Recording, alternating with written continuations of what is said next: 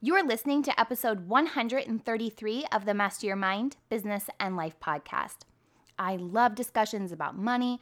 Maybe that's because many of us were raised not to talk about money, thus leaving us with so many questions about our finances. And not only that, it can lead to us having a bad relationship with money.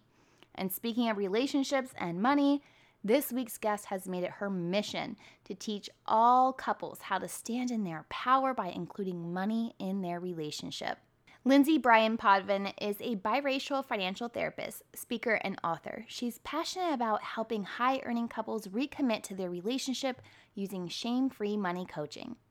In this episode, we talk about the link between mental health and money, financial anxiety, and why talking about money is hard, plus so much more.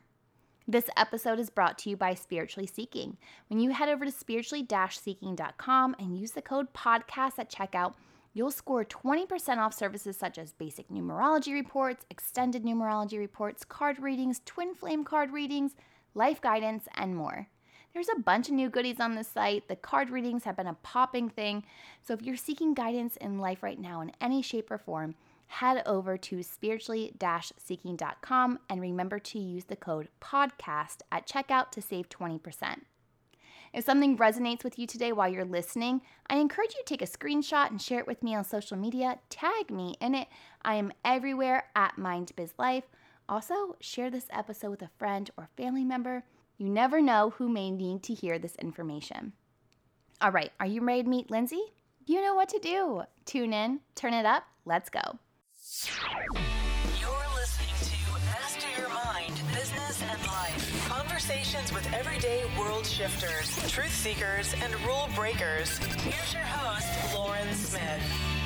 Hey everyone, it's Lauren Smith. Welcome back to another episode. Today's guest is Lindsay Bryan Podvin, and Lindsay is a biracial financial therapist, speaker, and author.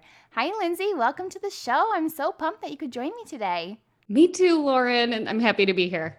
You know, I'm really looking forward to getting to know you. I want to learn all about you and your journey, but first things first, because I'm really curious to know, because I haven't heard this before, what is financial therapy?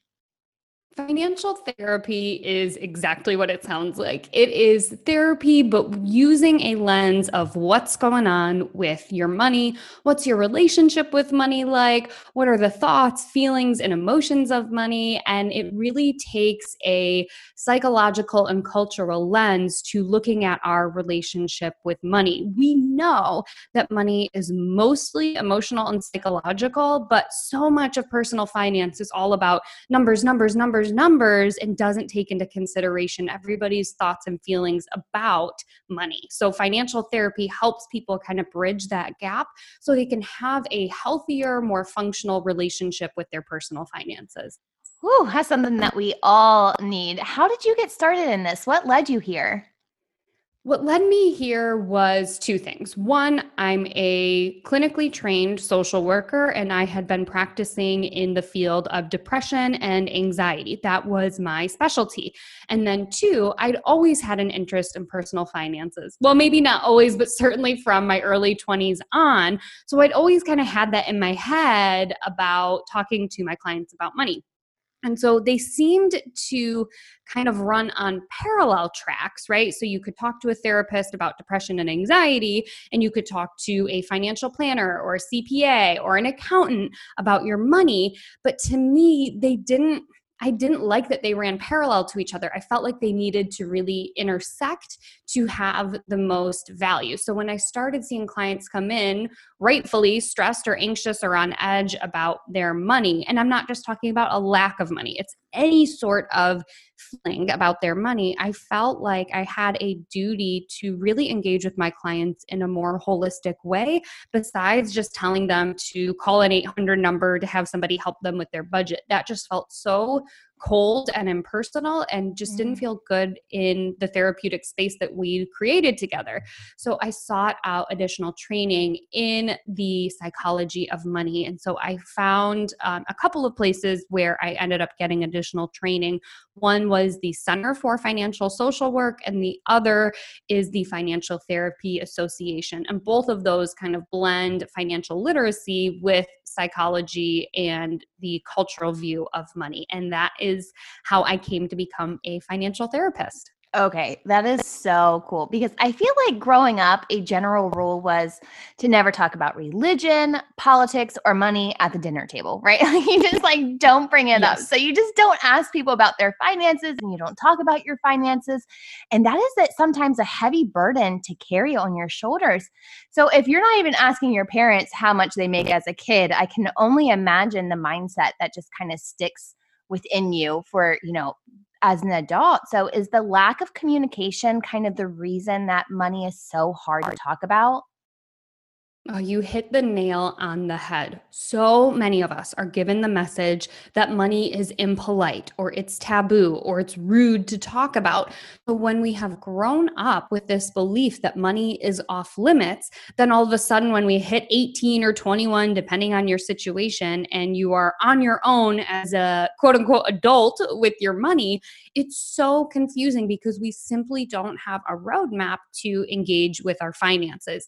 And then it leads, what I see anyway, to a lot of guilt and shame of like, how come I don't know about this? Why am I so bad with money? Why do I feel so lost? And my job is to help normalize that it makes sense that you're confused about money because in most families, it's not okay to talk about money. And in traditional curriculum, only 13 states in the US require any sort of financial literacy education, and none of that is mandated or regulated in any way. So that could look different from state to state. So most of us don't get anything from our families or from our schools, and then we're kind of left floundering and we're supposed to just know how to do it. Oh my gosh, yeah. Like I just even remember getting my first credit card and not even understanding percentage rates, like what my interest was going to be. And like, so I can't, and then you get into this spot sometimes where you're like, I don't know what to do. And it makes you very anxious because you want to make the right choice, but you're not educated enough to make the choice. So how do you kind of like get rid of these limiting beliefs about money? Oh, I think one thing that's really important to keep in mind is that we want to kind of take a thoughts on our journey. And I know that sounds really woo-woo, but hang in with me. What a lot of us try to do when we are feeling uncomfortable or feeling anxious, we're feeling something that we don't want to feel, is we want to get rid of it, right? We go, oh, I have this thought of I'm bad with money. I want to just slash and burn it. And I want to have a new thought that is I'm great with money. But our brains don't work that way. To make a leap from I'm terrible with money to I'm great with money is really hard for our brains. And that's why people think that things like affirmations or mantras are cheesy or stupid or don't work. So what we want to do is kind of build a bridge for the neural pathways in our brain so that we can get from I'm bad with money to I'm good with money in a way that our brain will get on board with. And that means first neutralizing the thought. So instead of I'm bad with money, let's really examine what is a more neutral thought? What is a more helpful thought? And it may be something like I'm uncomfortable with understanding how credit scores work, and I'm pretty good at managing my money day to day. So we want to kind of balance it out with just some facts and then kind of work our way to I'm good with money. So kind of building in those stepping stones for our brain to get on board so we can really take that journey there, so that way those positive thoughts are going to be stickier, so to speak, in our brain and really work for us. That makes a lot of sense. Like I'm great at budgeting. I'm bad at long-term planning. Yeah. So right. So that makes a lot of sense because then you can kind of also focus on where your energy needs to go. Like I don't need more energy in budgeting. I need more energy in my long-term planning. Yeah, and using that energy from where you're good and having it kind of pour over into the areas that you are struggling in. So financial anxiety, that's a real thing then. Oh yeah, huge. And it's not just for people who are experiencing a lack of money or a lack of income. Just like anxiety, anybody can experience it. So we know with anxiety, you don't just get it because something is wrong. A lot of people experience anxiety, even if from the outside in, you look at this person and they have a good job and a healthy relationship and they're in a stable environment. We know that anxiety doesn't discriminate, and it's the same with financial anxiety. And it is just feeling worried, on edge, or anxious about money. And that could be specific things like worrying about, to your point, like a budget or about retirement, or it could just be this overwhelming sense of I'm not good at it. It's not my thing. I'm doomed to be bad with money forever. And it kind of gets in the way of having a healthy relationship with money. And let's just go ahead because you already hit on the term of a relationship. So let's talk money and relationships because money can cause a lot of stress in relationships. So how can couples kind of come together more and include money in their relationship? I think it's helpful for couples to know that talking about money helps to strengthen your relationship. Research shows that couples who talk about money are happier than those who don't. And I think the reason for that is that so many couples get caught up in this black and white of if we talk about money, it'll be awkward or frustrating or we're going to fight. So we just avoid it altogether. And then that creates a space where you can't talk about money. And to me, I think it's helpful for couples to look at money through what can money afford us as a unit? What can money empower us to do? And when we think about it that way, we think about the strengths of money and the strengths of having a healthy relationship with money. It can strengthen your relationship. It helps you to get on board about your different values and your goals and helps to afford you to create that plan so you can have the life that you want to have. And sometimes getting on that same page, is it sometimes like one person's a spender and one person's a saver? Is that always like typically the dynamic, or are they just like, really trying to come together in all kinds of different ways? I think the spender saver is a very common one because it's what people can point to.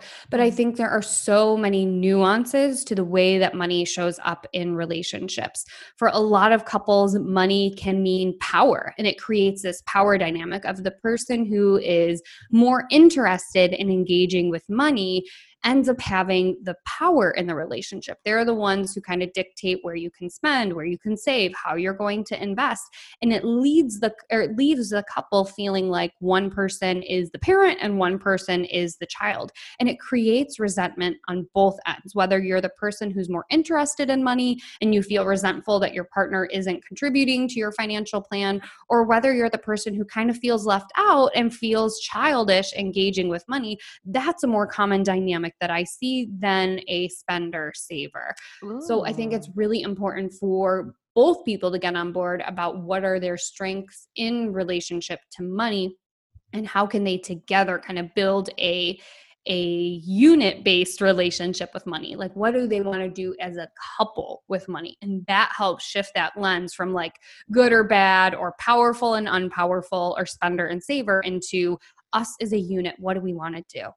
That's powerful because it's not like you get in a relationship or like you start dating someone and the first thing you start talking about is finances. Like, are we on the same page here? It's like getting to know the person and if you want to, have a life with them. And then sometimes the whole financial part just kind of gets swept under the rug. It's not brought into focus. So how do you think, like going into, let's say, a newer relationship, how do you really set the tone to make sure that you're aligning yourself with a partner who has the same financial values as you?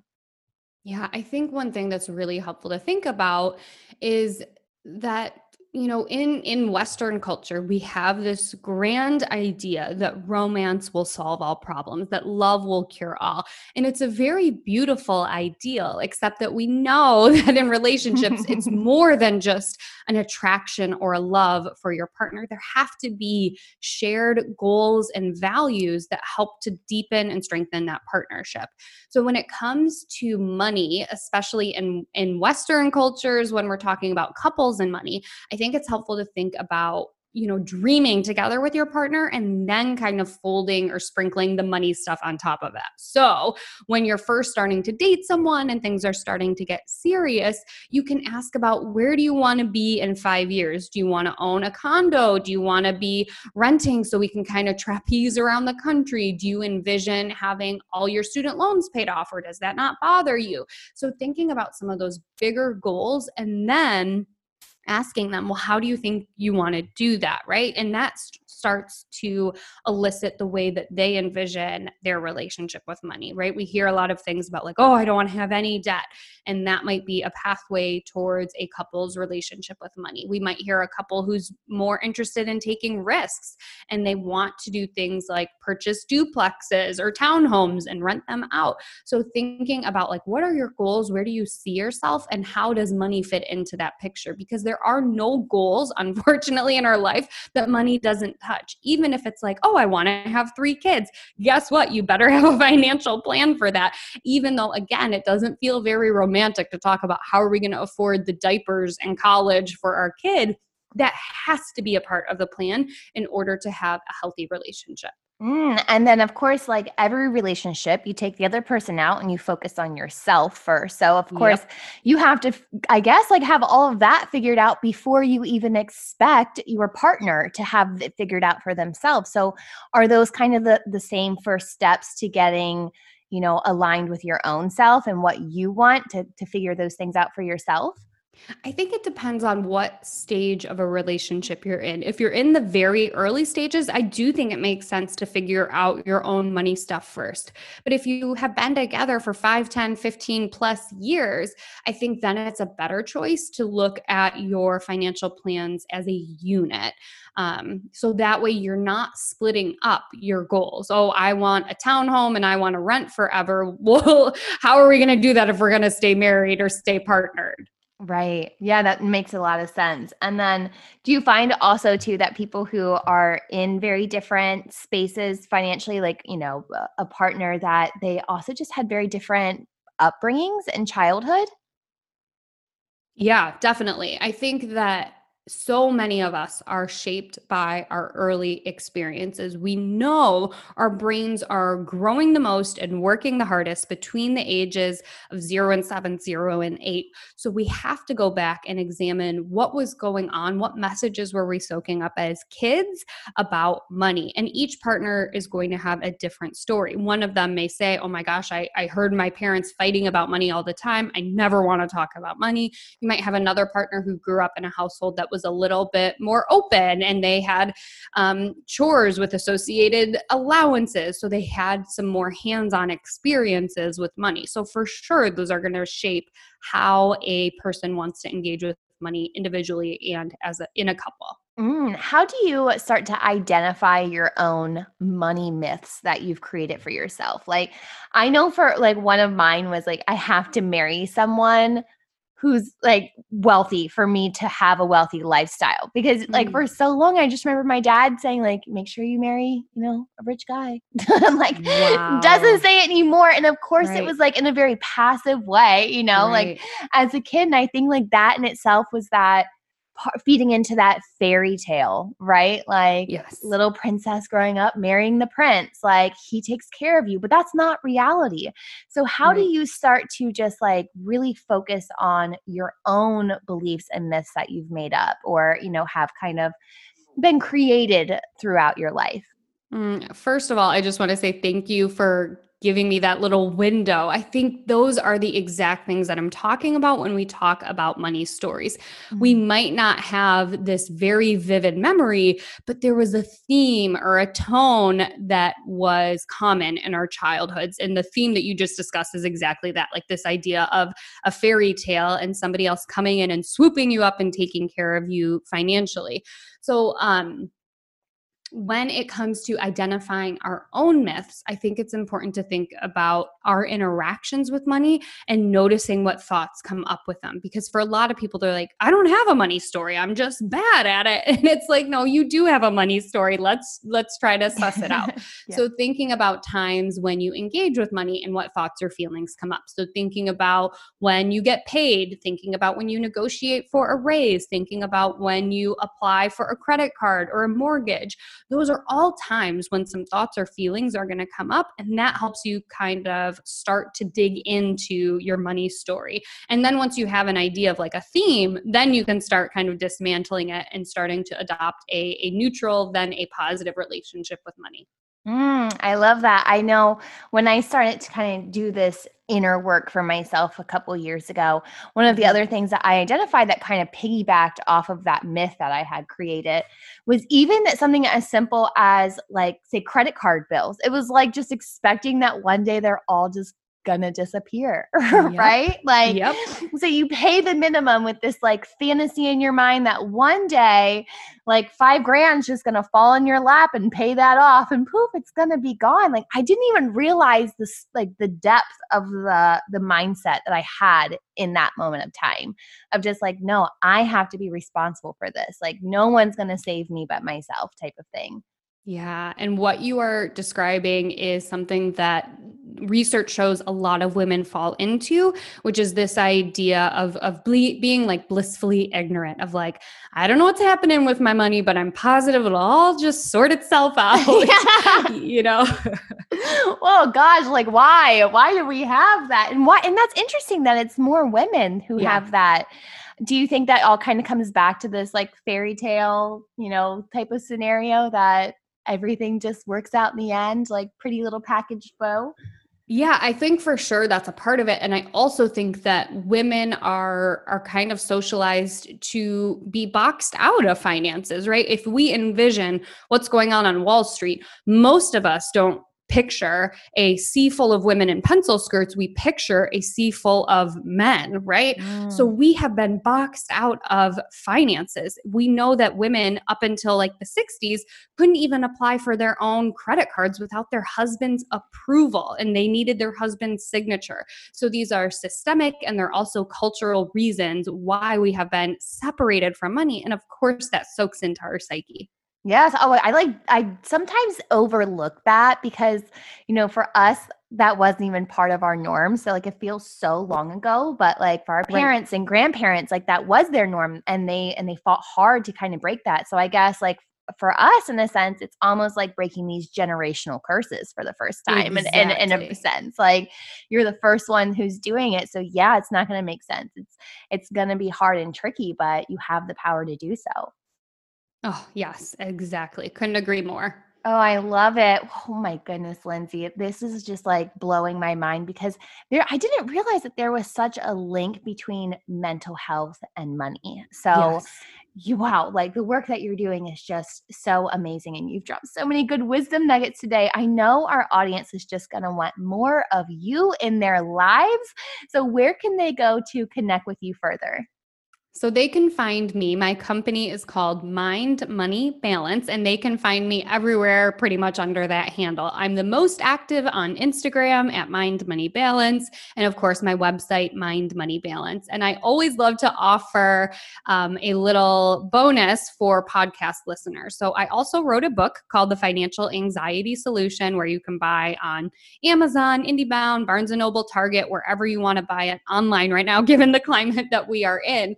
But if you purchase that book and send me proof of purchase because you heard me on another podcast, I'll send you a free bonus values-based video training that will help you sort out your relationship to money and what's important to you. And you can always find that at mindmoneybalance.com/podcast.